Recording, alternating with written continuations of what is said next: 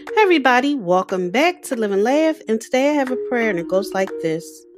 God did not give us a spirit of cowardness, but rather a spirit of power and of love and of self-discipline. Supreme Lord of the universe, today I stand strong and proclaim your glory. My faith in you makes me strong, and I can't help but share my trust and love for you with others. You are a sovereign Lord, and all that you declare shall come to pass.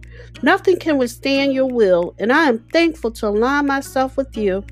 I am in awe of your power and glory, and my heart is full of your Holy Spirit. When I read your word, I'm reassured of your promises to me. I want nothing more than to live as a follower of Christ until the end of my days.